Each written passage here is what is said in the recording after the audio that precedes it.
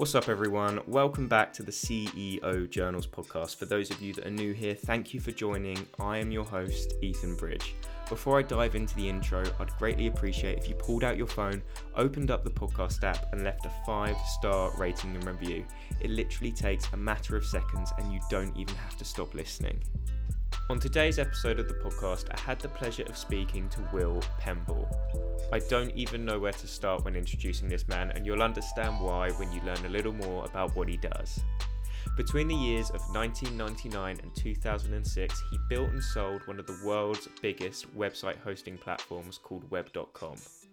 From this, he extracted key operations, and through the lessons learned, he now runs his own management consulting firm called GoalBoss. GoalBoss specializes in transforming managers into leaders and groups into teams by providing the tools, strategies, and techniques to build enduring successes with their coaches and clients. However, this is where things get interesting, and this is where you may have heard about Will before. He is the man who has built a roller coaster in his back garden. It's literally something straight out of a movie. His creation has been viewed millions of times. Wired documented the creation, and their video on YouTube now has over 3.8 million views. Will also has his own channel where you get to see the full journey of the coaster's creation. These videos have been viewed by over 7 million people, and he has even been featured on Netflix, Good Morning America, NBC, and CBS. I can assure you that you will love listening to what Will has to say, and despite his wacky creations, he is extremely knowledgeable when it comes to business, and he is able to provide a ton of value. So without any further ado, let's dive straight into today's episode. Enjoy.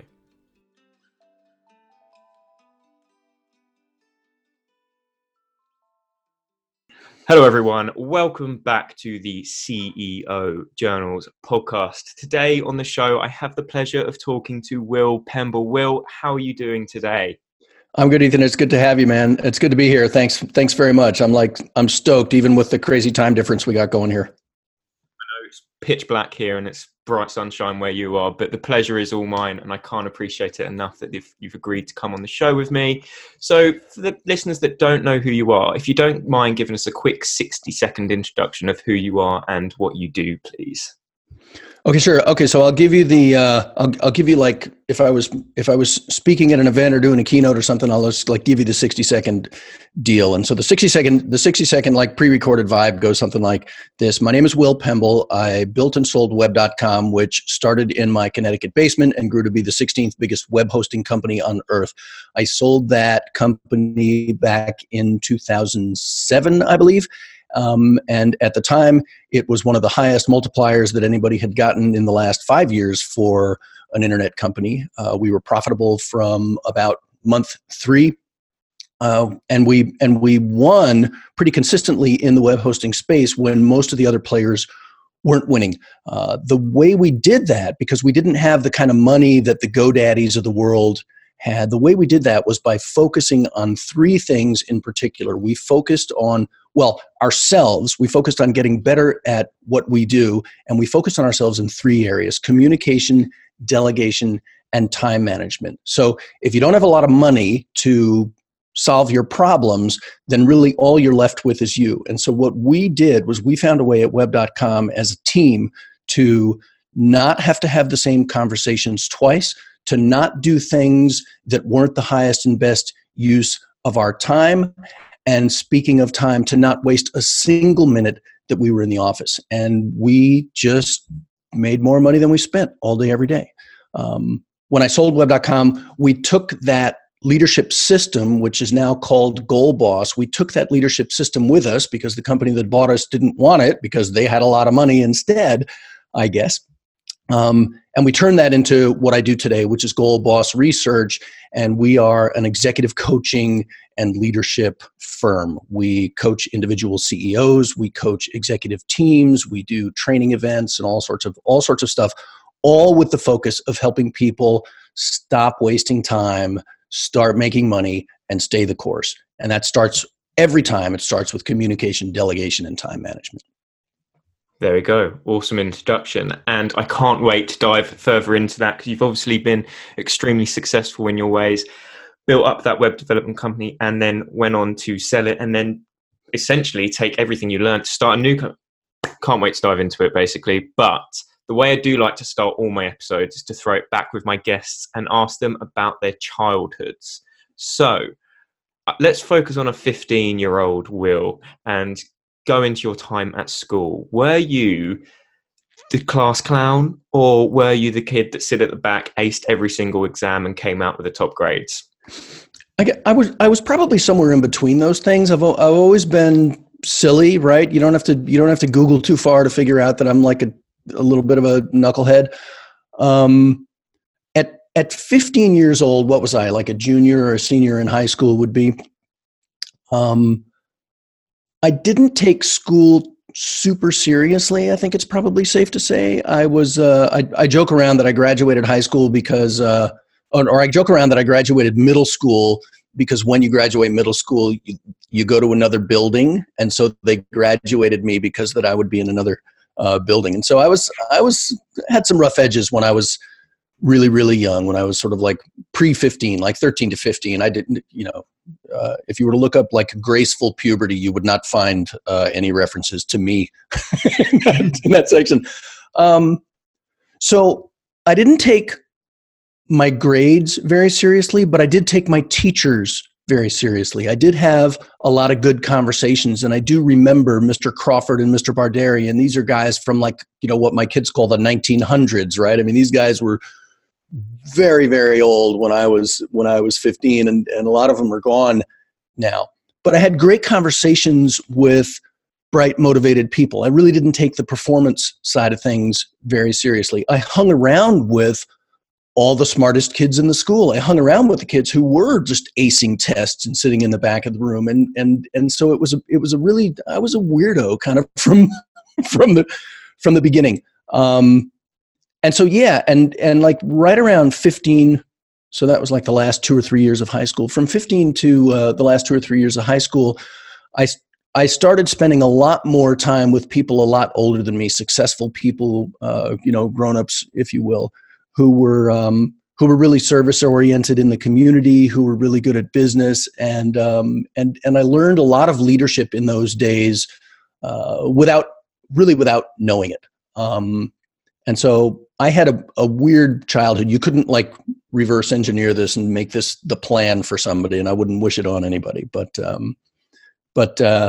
yeah. So the me I am today definitely started right around 15. And so that's an awesome question. I've never been asked that question before. That's a really great question. Thank you very much. And that's why I like to start off the episodes with that, because it gives the listeners a basis of who you are and what you are now, basically. Sure. So from school then, I know we spoke about this before the episode, but it did make me laugh, and I'd like you to tell the listeners again. So you, despite your LinkedIn page, we can see that you've been founder of this, founder of that, co-founder. You did have a corporate job at some point out of school, but what happened to that? How did you realize that the corporate world just wasn't your place?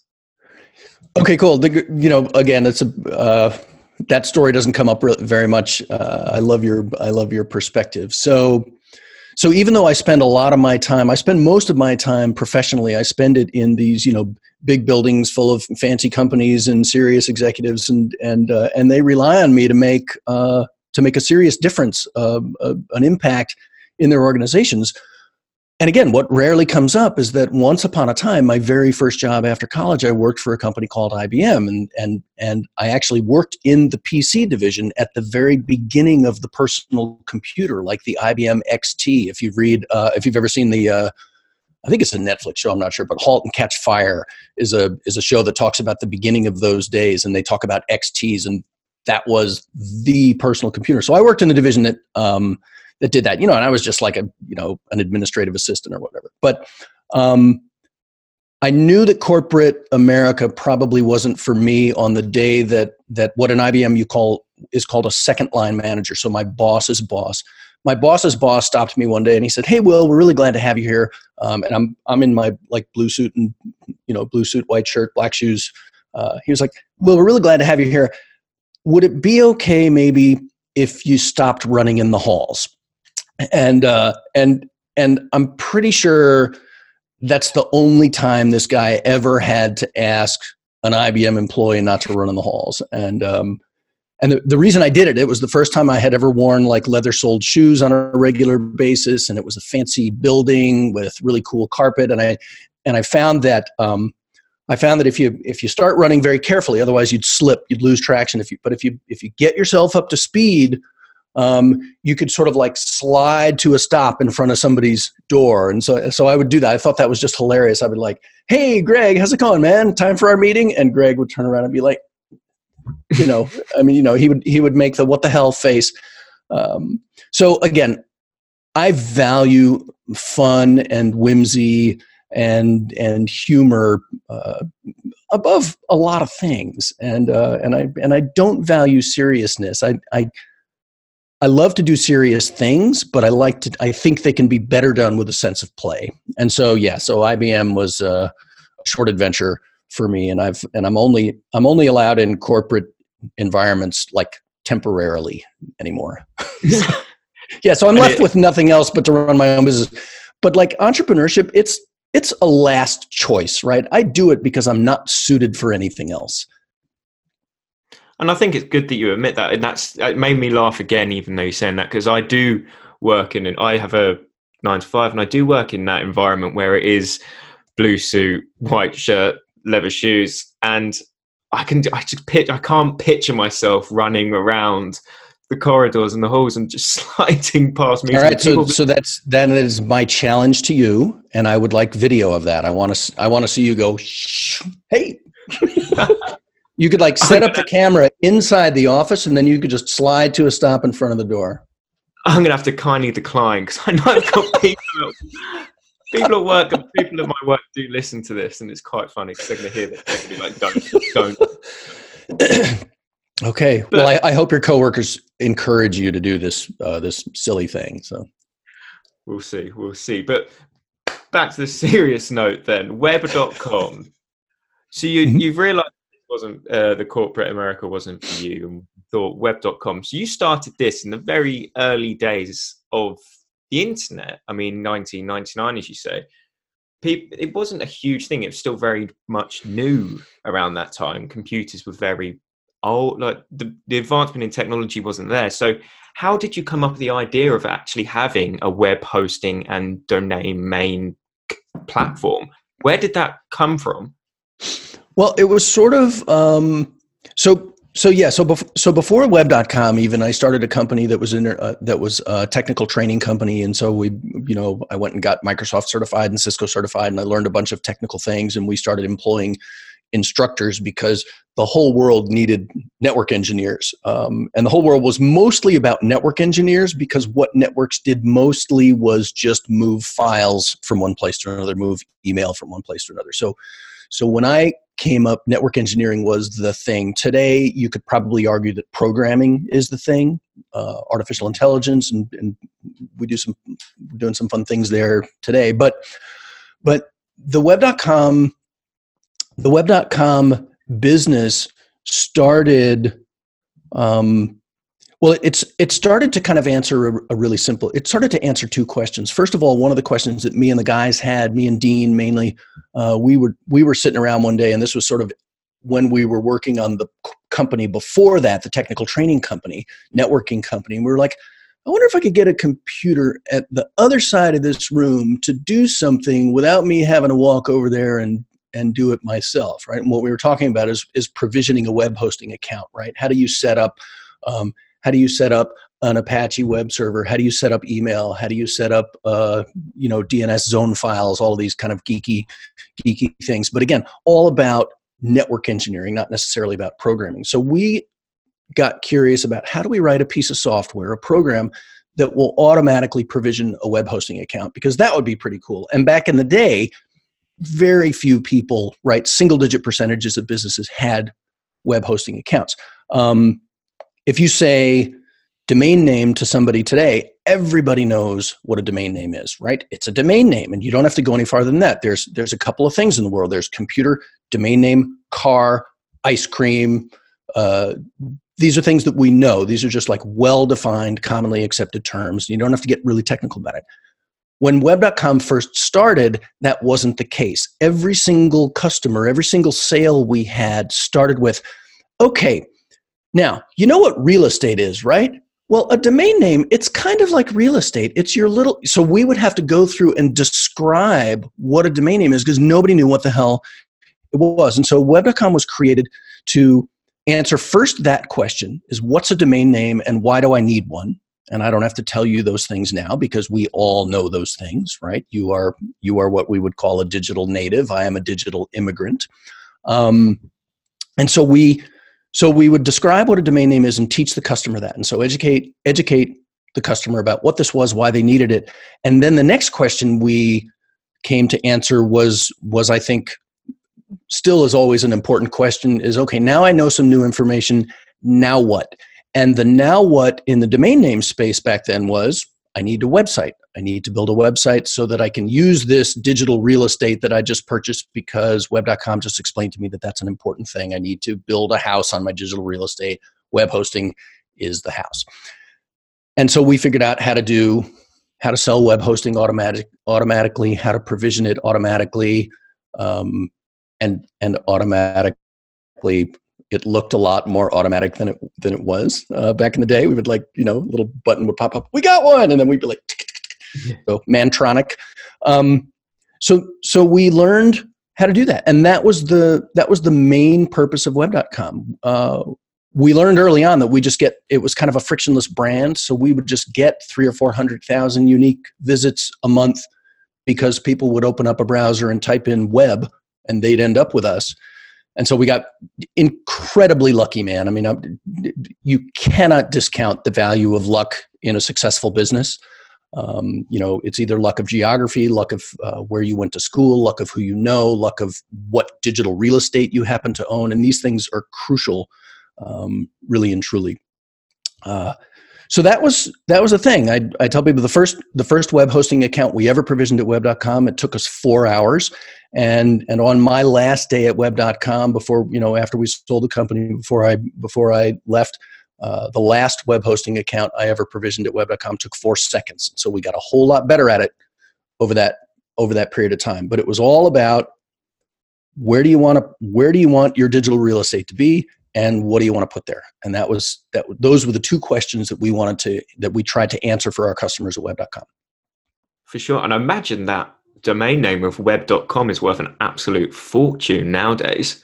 Yeah, it's probably okay. I mean, it was worth a fair bit when I sold it. And I like to think, like any real estate, it's appreciated in value. The web.com you see today is significantly different than the one that we started. What happens with that brand, right? And again, the real estate metaphor just works like crazy. You go look at prime real estate anywhere, and what'll happen is the buildings will change, but the real estate will stay in the same place. And so some company would come along and buy the whole web.com company every once in a while, and then they would just scrape off everything that was there and build their own business right on top of it. So when we got acquired, the company that acquired us changed their name to web.com, and then when they got acquired, the company that acquired them changed their name to web.com because it's awesome real estate. But the idea that web.com is a domain name in web hosting space,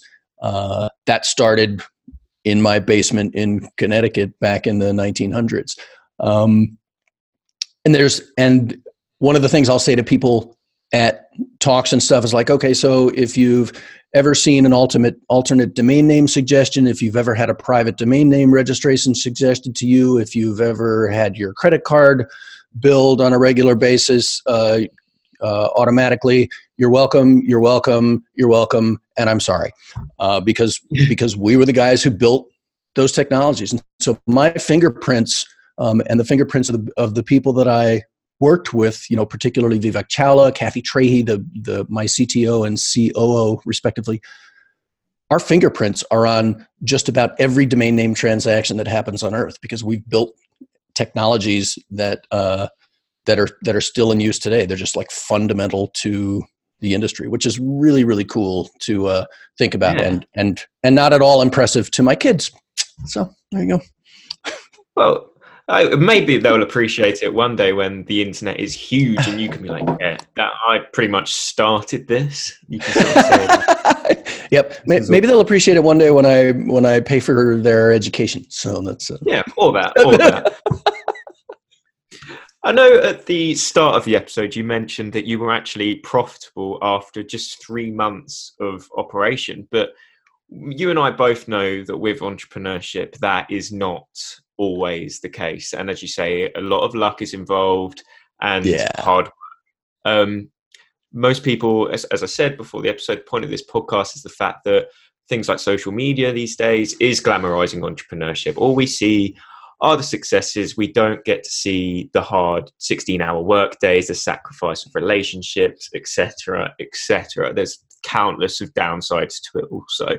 Yeah. But 3 months of not being profitable and then being profitable, that's no time at all. So again, as you say, extremely lucky there. But if you can talk about a little bit of failure then, because I know obviously it does seem that you've got very lucky very quickly and been able to build a profitable business. What have been the most difficult things for you being an entrepreneur? How can we build on this sort of knowledge I'm getting out of all my guests, and how entrepreneurship isn't this world that is 1 minute you start, 3 weeks later, you're going to be rolling in the cash. What are some of the hardest things you've had to go through as an entrepreneur? Well, I think, again, I didn't, going all the way back to sort of like day one of my career as a money earning adult. I didn't start working at IBM with the goal of being kicked out of the building because I was unable to behave myself in the building, right? That was, now it's hilarious. But back then, I kind of got asked to leave because I wasn't the kind of person who belonged there. And I went and interviewed there and got a job there because I wanted to belong there. I wanted to be part of that organization. So again, I think what you see in a lot of entrepreneurs, or what you don't, what we try to mask in a lot of ways, is that being an entrepreneur, starting my own business, a lot of times it's my last choice, right? There's like, even today, man, there's like nothing I would love more than be able to like hop in my Tesla, drive to Tesla and work at Tesla. I would love that, but I'm not suited to it. And in a lot of ways, I wish I was that guy. So, most of the time it's our insecurities and our failures and our quirkiness, weirdness, our outsiderness that turns us into entrepreneurs. And like you say, not enough of us talk about the fact that like a lot of my house is built on like the rocks of pain and rejection and discomfort and insecurity and awkwardness, right? I got a lot to fucking prove, right? So, because I wasn't allowed to hang with the cool kids at IBM, right? It's like, okay, so the hell with you guys. I'll fix your wagon. I'll show you.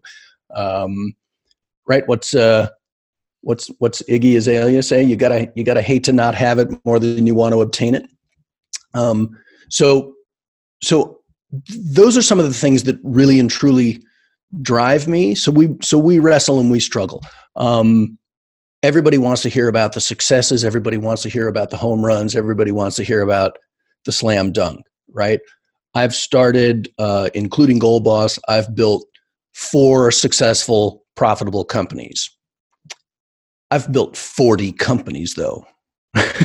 So, right? So, and I won't list them all, but I kind of thought they were all good ideas, and some of them were really stupid ideas, but who knew? But there's a whole lot of failure,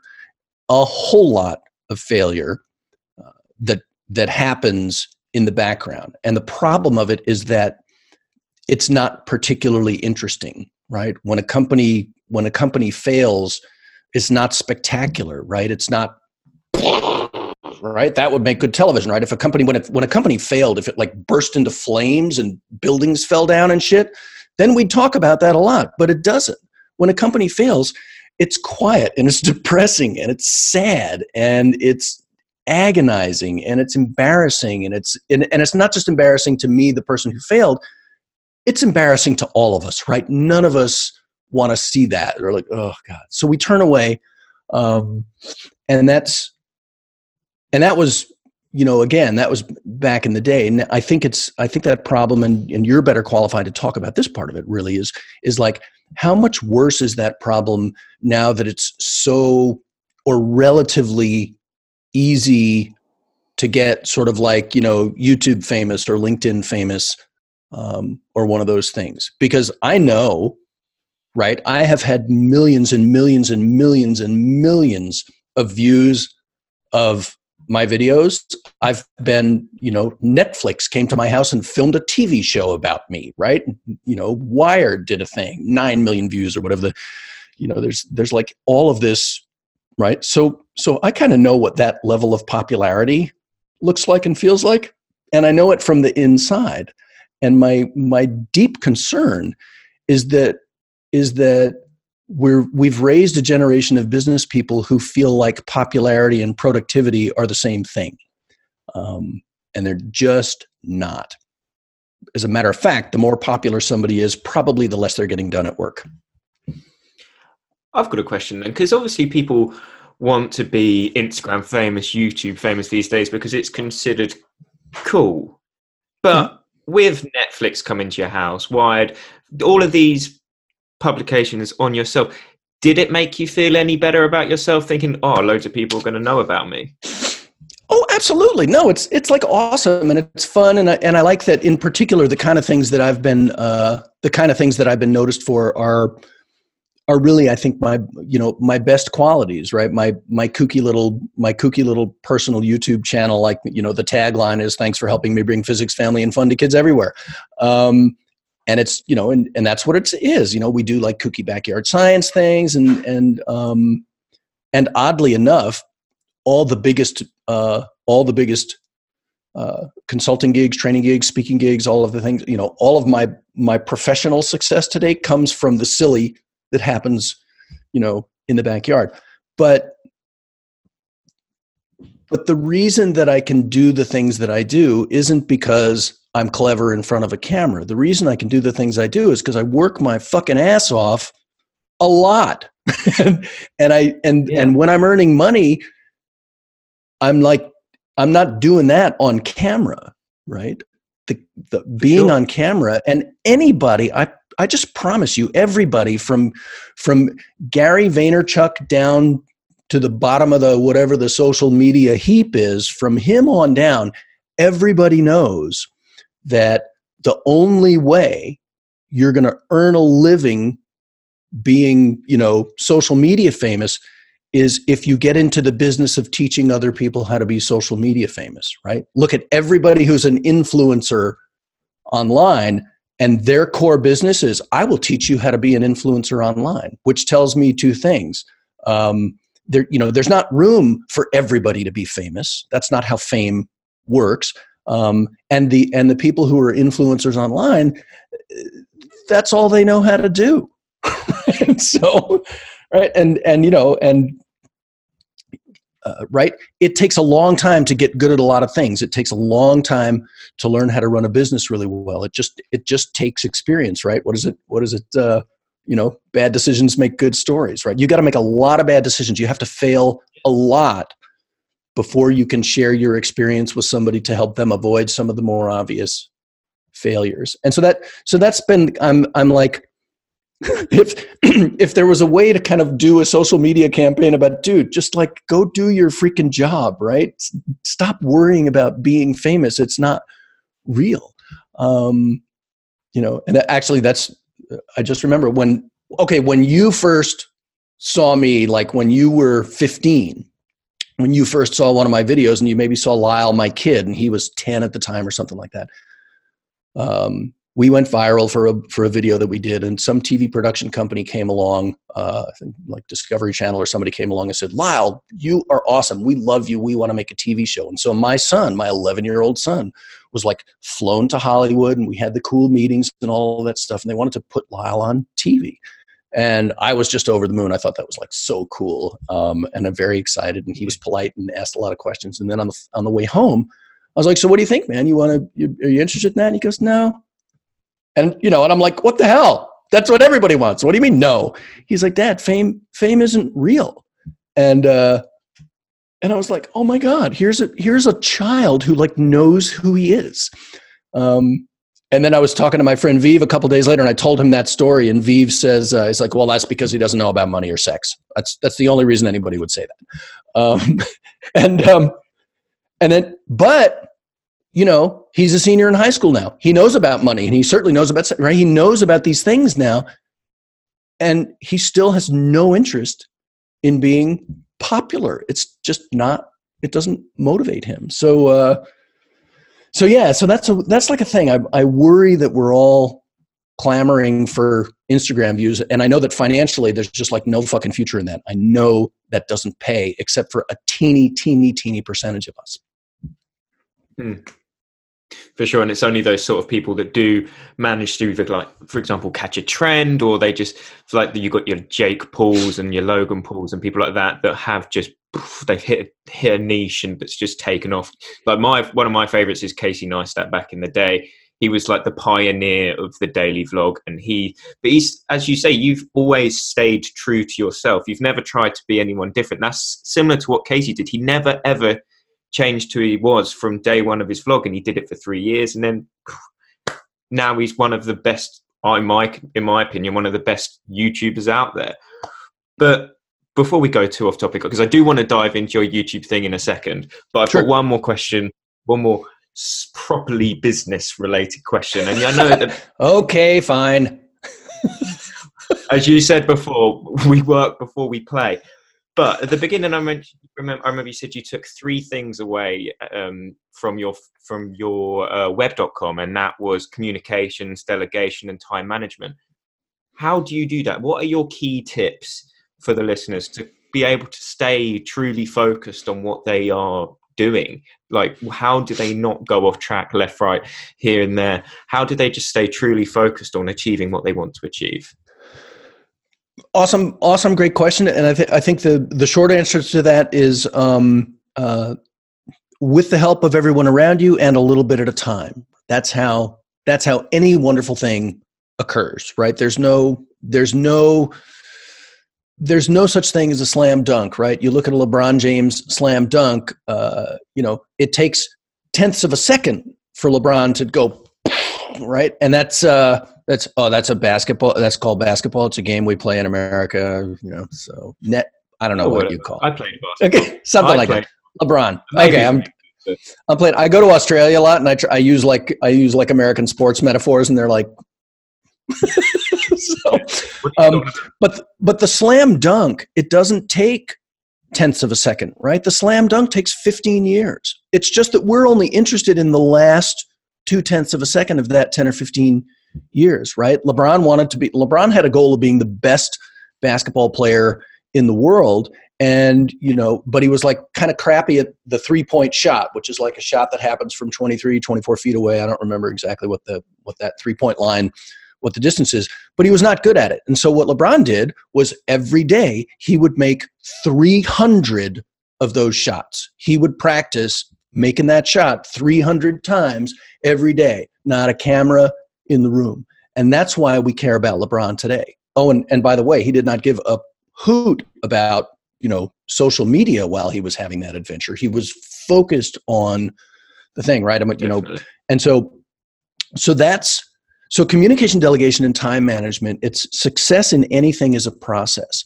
The entire Goal Boss leadership system, and I should probably plug my book, right? I wrote a book that takes you through this whole thing. Communication, delegation, and time management, those 3 things are what I call the big 3 career killers, or the big 3 business killers. If you show me any failure of any magnitude, just like a little awkward misstep or a horrible failure, I promise you that at least one of communication, delegation, and time management, at least one of those 3 career killers is going to be a core reason for why that failure occurred.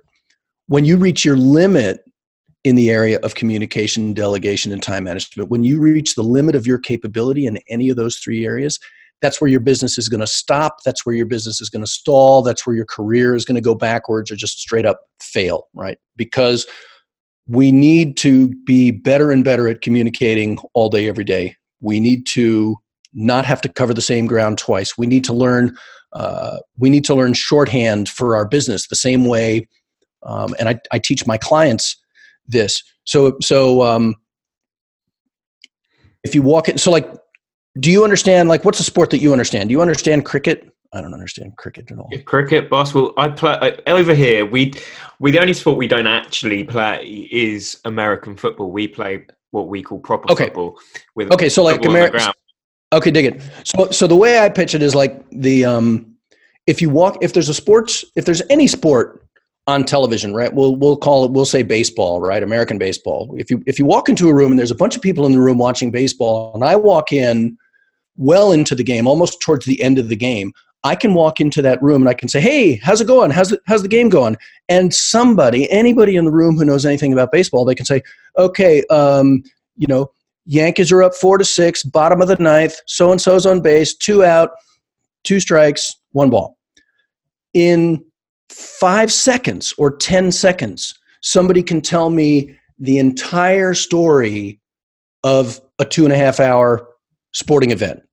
And it's because we're really, really focused on how to communicate the really important things about baseball. People love sports for a lot of reasons. The main reasons people love sports is we all know exactly how to win, and we all know exactly how to communicate success or failure. There's no uncertainty in sports. It's like that team is winning, that team is losing, they made this mistake. I mean, that's why we love it. And by the way, that's why we quit our jobs, is because we don't know how to freaking win. Because we don't know if our boss likes us or not today, or it's like all of that crazy uncertainty. So what we do at GoalBoss is we bring certainty of communication. I can walk into any client that I have. If I haven't seen them for a month, and I go and I see my clients once a month, I can walk into my client and say, "Hey, how's the business going?" And they can run it down for me, the entire health of the business, in 10 seconds. That's just like how it goes. And that's wonderful if you think about it. If you can communicate the whole story of your business in 10 seconds, what's that going to give you compared to an average company? If you walk and say, "Hey, how's the business going today?" All right, that's a 2-hour conversation if you want to get to the guts of it, right? So my clients have an extra 2 hours every day, straight up. And they know what the goals are. They know what the big 5 goals are for this year. They know what they need to get done this year. Everybody knows these things. So there is certainty in a company that runs based on kind of the principles of GoalBoss that I've been building for the last 1,000 years or whatever. I'm incredibly old. Okay, so that's communication. Delegation. You've got to be able to get things done without doing things yourself. And so whenever a task comes to me, my first question is there anybody else on the planet Earth who can do this thing who's not me? And that's the first test I apply to every single task. If I could have sent somebody to have this talk with you, Ethan, I would have. Just not because you're not awesome, because you are clearly awesome, but I'm the only one who can be Will Pemble on a podcast interview, right? I'm the only one who can do it. But there's a whole bunch of other things being done right at this very minute that I'm getting done, but there's other people in my organization, other people in the world who can do those things who's not me. So get things done without doing things yourself. Only do what only you can do. And that is delegation. And when you fail at something, when your business fails, when you have a problem in your career, I promise you, delegation is going to figure into it because you stopped being able to get done as many things as you need to get done at your level. So, another great example, like how do I manage to spend so much time goofing around, in my backyard and doing like kooky fun things, right? It's always been really important to me to spend a lot of time with my family, but I also know that you can buy cool stuff with money. So I didn't want to have to choose one thing or the other. And so I just learned to get stuff done a whole lot better. And so that's delegation. You have to get things done without doing things yourself. You should only do what only you can do. And every single task needs to be put to that test. That needs to be muscle memory. And then the last one is time management, which is a little bit fuzzy. But and I don't teach my clients like, well, there's the urgent quadrant, the non-urgent, the important, and I don't do any of the, like the time management methodologies, because those things, honestly, they take a lot of time. But what I do teach and what I do for myself is I'm incredibly cognizant of how many hours there are in a day. And I know that none of us get any more than that. And I also know that at any minute, I could run out of time, and so could you, and so could everybody. And so we treat time as the super precious commodity that it is. And it's not just my time that's incredibly valuable, it's yours. If I'm late for a meeting, you can assume I'm fucking dead, right? Because I'm not going to waste anybody else's time, because I know you don't have any more of that either. So and if you think about that at the team level, if you think about an organization where everybody in the organization values their time and your time as if one day we might all die, all of a sudden, much more happens, because that's the most respectful, the most kind you can be to somebody, is to like not steal their time, because you are literally stealing heartbeats from that person. So, Definitely. So communication, delegation, time management, those are the big three. And like I said, the really good news, the best news of all, about the big three career killers, is that they're not talents. They're not something that you're born with or something that you're gifted with. They're skills. They're things that you can build and grow and get better at, no matter who you are, no matter how smart or stupid you are, no matter how motivated or unmotivated you are. You can get better at these things, and you can learn new and better techniques. I'm always working to improve in those areas. For sure. And I love your point about delegation as well, because delegation is one of those things, especially with small business owners, that they actually struggle with, because they don't want to let go. They're at that point where they obviously know they need to hire someone, but they're too scared to let go of those processes, because they're always going to think, I could do it better, when really there actually is someone out there that can do it better. And if you get them to do it, it's going to save you a hell of a lot of time. And At the end of the day, I love how I've spoken to some people who say an employee doesn't cost you anything, because at the end of the day, because when you factor in all the other things that they're going to be making you more money, they're going to be able to, they're doing something, you could do something else. At the end of the day, yes, you're paying them a salary, but you are able to make so much more money just by hiring someone. So they effectively aren't actually costing you anything. So delegation is obviously huge. And I love that you've brought that up as one of your main points, because I think it's definitely something that these small business owners definitely need to consider more, and actually be willing to let go of certain processes despite them thinking they can do it better. Yeah. And you know what? If you're the owner of the business, if you're the creator of the thing, you can do it better. You just are, right? And so like I think about it. I'll talk about Lyle a little bit. My crazy teenage kid. He loves to cook. I don't know why, but he really does, and he's always loved to cook. And so he's like a burger genius these days. And when Lyle cooks, holy moly, does he make a freaking mess. And you don't know if he's going to like set something on fire. And so standing back and watching somebody that you care about do something, it's painful. It's like you want to help, or you want to save them, or you want to protect. When you delegate a task to somebody, they're not going to do it as well as you could, because you have a crystal clear idea of what you want it to be. You've probably done it before. You're probably good at it and enjoy it. So letting go of it is that much harder. So when I delegate something to somebody else, I should know that it's probably going to get done at about 80% of the level of quality that I would do if I did it myself. But if I can delegate 5 things, and so you have to, the trick of leadership is being able to live with a little breakage now and then, just in the same way that, I promise you have tortured the hell out of your parents as you've learned to do different things in life, right? You've like broken it, knocked it down, messed it up, set it on fire, doused it, all of those things. And parents who love you, they'll sit back and they'll let you foul it up because they love you and they want you to grow. And if they didn't do that, you'd be a freaking invalid. So as a leader, as the boss, it's your job to allow your people the opportunity to learn and get better at stuff. And if you go in and say, oh, Jesus, just let me do that. Oh my God, right? You do that passive aggressive bullshit that you would never do to your kids. That's how you guarantee your business will not grow. That's how you guarantee failure is by like nitpicking and micromanaging. In my book, I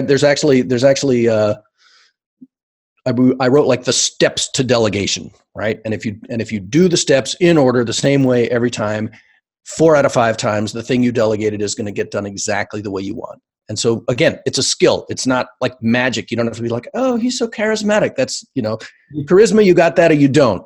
Delegation, anybody, right? Anybody can learn that. It's so crucial. Yeah, no excuse. And I guess now's the time we can delve into more of the fun stuff, get away from the business. So I guess well, I definitely came across you, as you said, 5 years ago, when I came across your YouTube video because you built a roller coaster in your back garden. If I told my mum at a young age that I wanted to build a roller coaster in our garden, she would have gone batshit crazy. She would have been like, what the hell? No way. Why do you want it? 1, why do you want to do that? 2, my garden is nice. It's got flowers in it. Like, who the hell would want to put a roller coaster in their garden? Where did this idea come from? 2, why did you do it? And 3, obviously it worked extremely well. You went viral, and that's obviously where you got this, I know we mentioned earlier, fame isn't really, you'd say it's not really real, being famous and this, that, and the other, but it's what got you what people perceive as fame. It's what people now know you for, Coaster Dad, so you call yourself. That's weird. How did it start? What's the idea? So it started and again, there's important business lessons in everything. This happened again. This happened, like when you say, this happened about 5 years ago. We had just finished up a family vacation. My son Lyle and my daughter Ellie and I, we had made a lap around the United States, and we'd gone to a bunch of amusement parks because Lyle was interested in roller coasters. And so we came back, and it was a couple of weeks, maybe a week or so before school started, and Lyle and I were sitting around in the backyard, and Lyle just said, he was like, man, I'm so sorry school's going to be starting. It was such a great vacation. And he loves, Lyle is like, he's transition is hard for him, right? It's like, he's happy when he's doing something, but like switching from one thing to the next, it's a struggle for him. It's like, it's fun to be in the shower and it's fun to be out of the shower, but getting out of the shower is sometimes not awesome. And so that transition has always been tough for him. And so Lyle just said, we were just kind of talking through that transition conversation. He was like, what would be great is if we had a roller coaster in our backyard. And again, it was the kind of conversation where, your mom or any mom would just say, yeah, that would be kind of nice, but that would be cool, wouldn't it? And just kind of like let it go by and blow it off. But for some reason, and I don't know why, except that, I have an odd sense of things perhaps, but I just stopped. He just stopped me dead in my tracks. He was like, wouldn't it be cool if we had a roller coaster in the backyard? And I looked up at this, we had a really small backyard at the time. And I looked up at the yard and I looked back at the kid and I thought to myself, and a couple of things went through my head. The first thing that went through my head was when Lyle is 30, right? He's 10 now. When he's 30 and he's at his first job or working for his company or whatever, and he's hanging around with other adults, I would love for him to be the guy whose dad built him a roller coaster. I would love for him to be the guy, I'd love for him to have that story at very least. And I'd love for him to have that connection and that certainty that happens. And that thought went through my head really fast. I was like, man, I would love to give him this story because he'll keep this forever.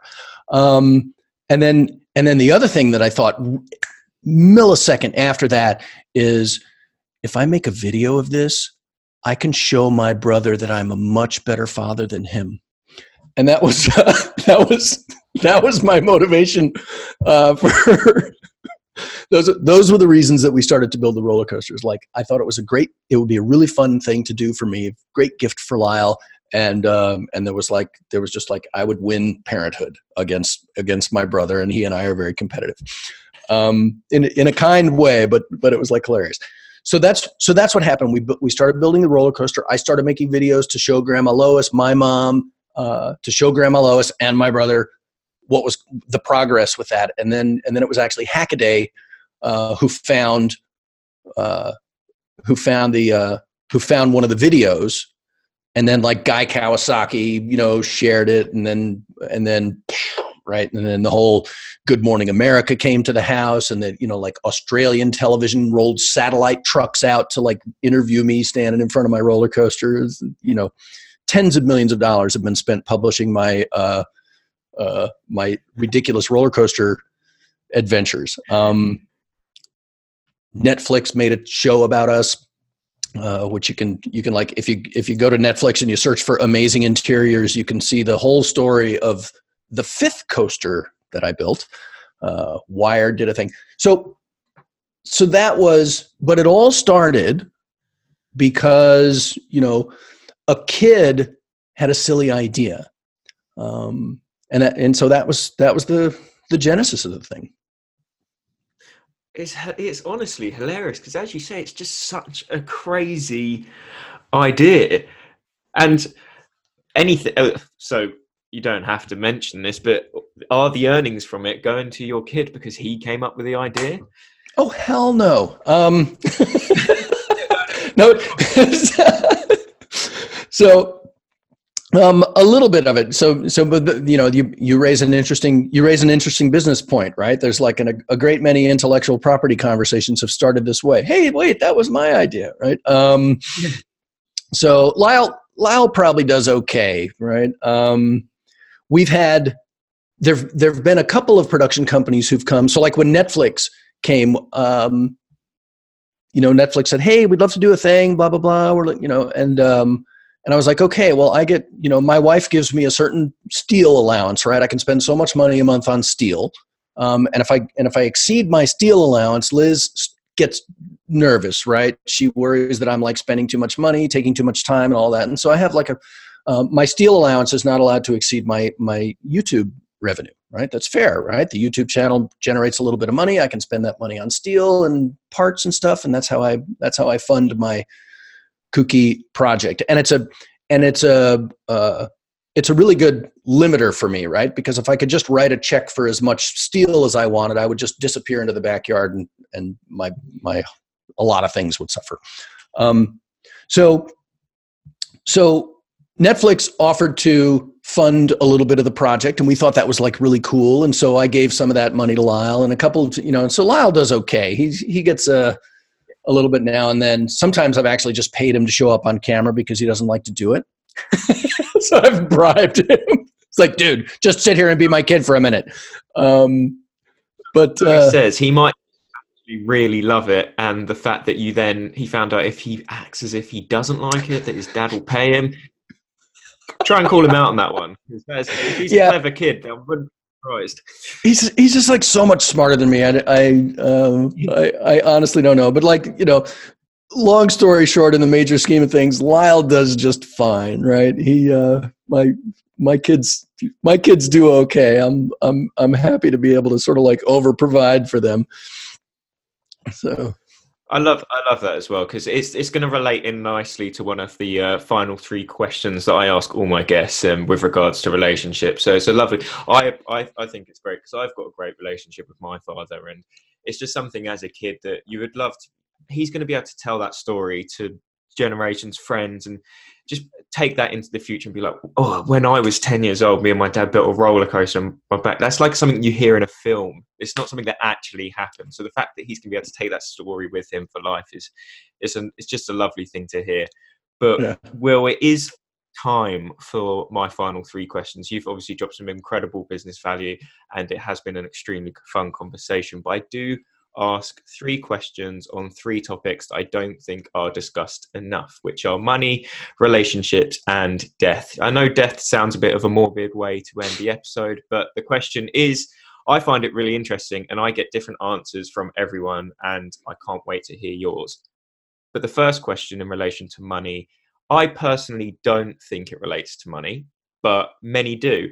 So I could see your take on it. So what does the word success mean to you? Well, the word success means to me that I don't feel like beyond the ability to keep score and kind of meet like basic needs, I don't think money is really going to be the best measure of success, right? I know a bunch of like truly miserable people who have all the money they need, all the money they want. They can buy any of the things that they want to buy. What was it? Right, Dave Chappelle did in his latest thing. Dave Chappelle, he was talking about Anthony Bourdain. Right, this guy's job was to travel all over the world, meet fascinating people, eat the best food available on earth, all first class, and he killed himself. Right, so money doesn't, money almost never scratches the itch. I think of money as either a side effect or an obstacle, right? If I want something and I don't have enough money for it, that's an obstacle. If I do something useful to other people, I'll get money for it, and that's a side effect. But money isn't real, and it doesn't mean the same thing to you as it means to me. Again, we can't communicate really and truly when it comes to money, because if I give you some money, it'll either be too much or not enough, or you'll resent me for it, or you'll be grateful. I have no freaking idea how someone else is going to react to what their ideas of money, and when I start communicating to them in a language that we don't agree on. So money is bullshit, right? It's a basic needs thing, right? Food, shelter, clothing, and then the quality of those things. For me, success is being able to manage my time the way I want to manage my time. Success is I measure my success in how much the people who love me can depend on me. That's how I measure my success. I know that my kids know that if they need me, I'm there. I know that my friends know that if they need me, I'm there. I know, right? And so Liz and I, we just celebrated our 28th wedding anniversary. And I attribute that particular success to her because, she's just like really good at things. But success is all about relationships. Success is about the people you love and the people who you love you. And your ability to contribute. So, can I build a successful business? Yeah, but you know what? I know a bunch of real assholes who can build successful businesses too. And as a matter of fact, that's sometimes an advantage in generating money, right? So for me, success is measured in the eyes of the people who are looking at you.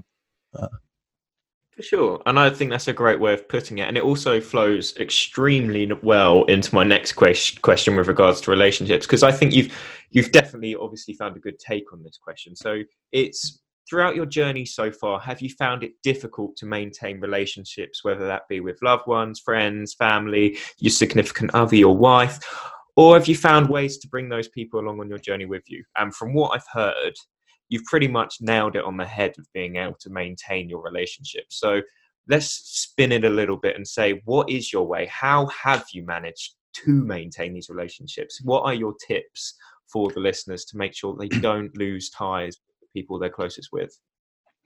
Well, it's real easy. So you look at Elon, right? Elon is a great example of just like absolutely stellar success, right? And the man is changing the world. He's made my life better. He's made your life better. He's like, how Jobs would put it, he's like pushing the human race forward. That is without a doubt, his kids are paying the price for that because they never see him straight up. And okay, fine, he's willing to pay that price and his kids are, just like along for the ride. And so again, the world needs an Elon, right? He needs somebody who's going to sacrifice all of the family stuff to, be the CEO of 4 companies all at once, blah, blah, blah, all of those things. I guess what I think about there is in terms of my relationships, there's from the time I met Liz, like somebody was asking me that the other day, how'd you meet Liz? But from the time I met Liz, from the moment I met her, I was like in love with her, and she became the most important person in the world. And that remains the case, 29 or so years later. My kids are the most important people in the world. And I've never once made a business decision that would take me farther away from any of those. And so from the day the kids were born, we had a rule. It's like, if, for business trips, if the trip is 48 hours or less, it's a business trip. If the trip is 48 hours, 1 minute or more, it's a family trip. And so I've gone on trips and we just like bring everybody with. Now, again, I'm really lucky and I'm really blessed and I've had some success and I got a few dollars. And so I can make those kinds of choices. I can do those kinds of things. But it's nobody dies wishing they'd spent more time on airplanes, right? Nobody goes to their deathbed thinking, "Oh man, if only I'd," it's like time's the only thing you can't get more of. Time with the people you love and who love you is the best spent time, and that really and truly is how relationships work. It's not about, it's only about just. I joke around about like having a daughter, right? I've like raised a daughter now, and she's off in college, and I've really joked about that. The key to raising a daughter, because I really do believe that like raising a daughter is like raising a raccoon, right? They're so like sweet and cuddly when they're little, and then when they grow, it's like, what the hell, right? It's amazing, and I'll take a hit for being sexist if that's what's required here, but like. Adolescent girls are horrifying to me. And it's just like, but I'm a dad and I'm committed to this relationship. And so there's like, all I have to do is two things. Don't speak, resist the urge to flee, right? Just stay in the room and don't speak. And those two things are very hard when you have a teenage daughter, and any father of a teenage daughter will bear me out on this. But that's the key to a relationship. A lot of times it's just those two things. Listen, stay. And if you listen and stay, it's only a matter of time until you're reminded of the things that got you in that relationship in the first place. We make so many decisions. I read a book called Factfulness the other day, and one of the lines in this book, Factfulness, he says, we are descended from people who make snap decisions. We are all the descendants of people who make snap decisions. Tiger, run, climb up the tree, get away from the tiger. That's a snap decision and it saves your life. The person who said, tiger, he's got 4 legs and then you're eaten, you're dead, right? So the thoughtful guy is dead. The guy who makes the snap decision and climbs up the tree is alive, but he probably makes snap decisions about everything, right? So you have to stop and be thoughtful when your life's not in danger. And that's a real, real hard thing to do because we want to make, fuck it, this relationship is over. Look, we're all mad at each other. This is never going to work again. I'm going to climb the tree. No, stay, listen. So that I think is, if I had to boil something as complicated as a relationship down to a soundbite, I would say the key to, or not the key to, but your best chance of being successful in a relationship is to not talk and not leave the room.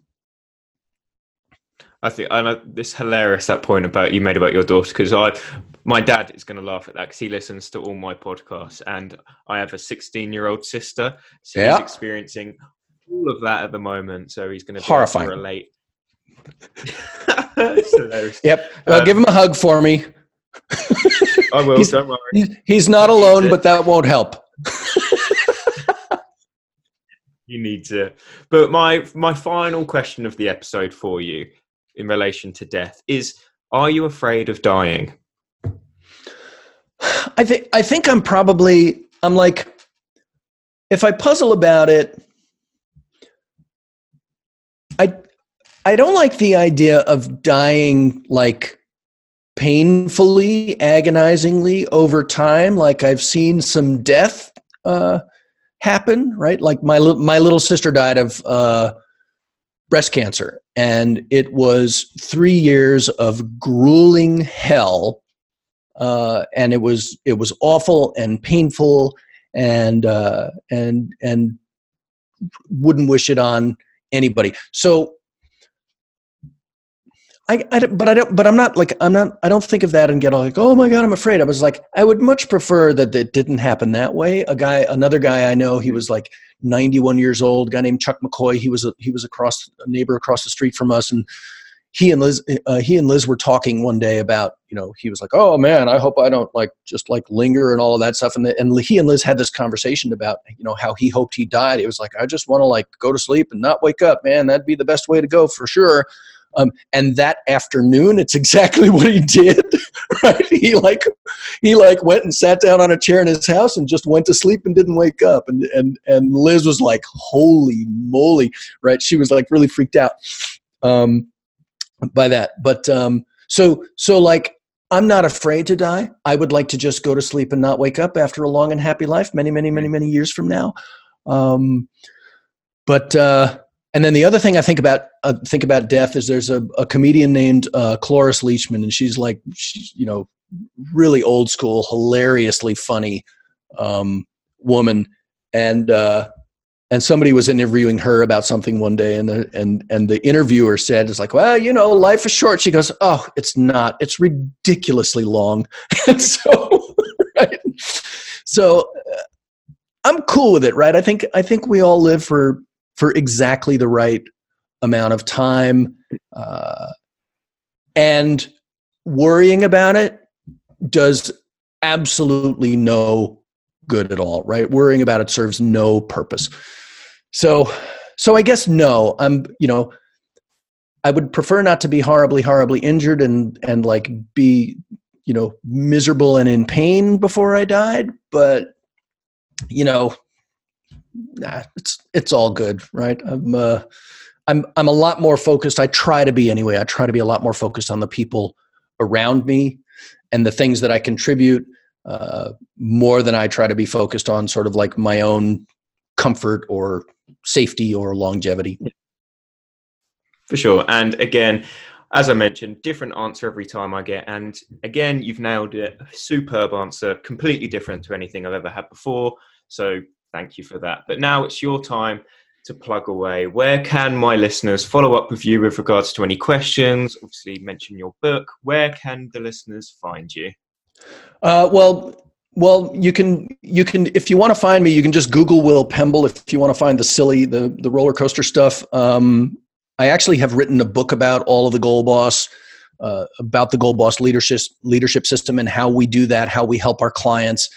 So you can just go to goalboss.com, and there's a link there where you can click, and we'll send you a copy of the book. I think we're right now we're charging you $7.95, which covers the cost of us printing the book and shipping the book. We don't make any money off of that, but basically we'll give you a free book if you pay for the shipping. Is kind of the pitch there.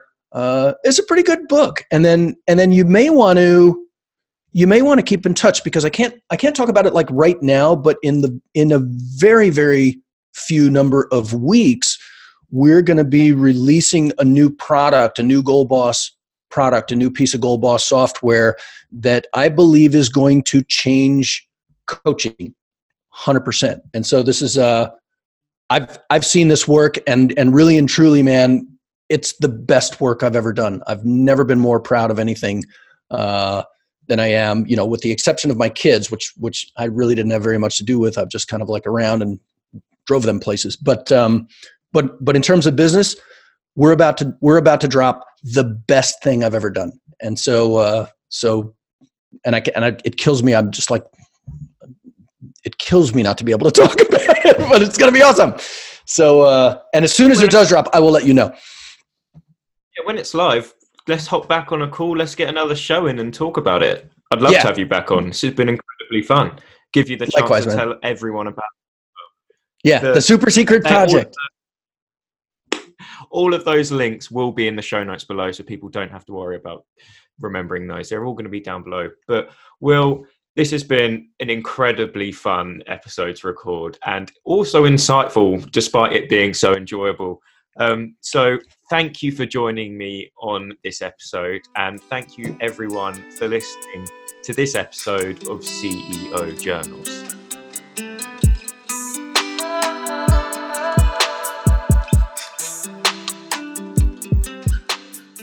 So that's going to wrap up today's episode of the podcast, and I can't thank you all enough for listening.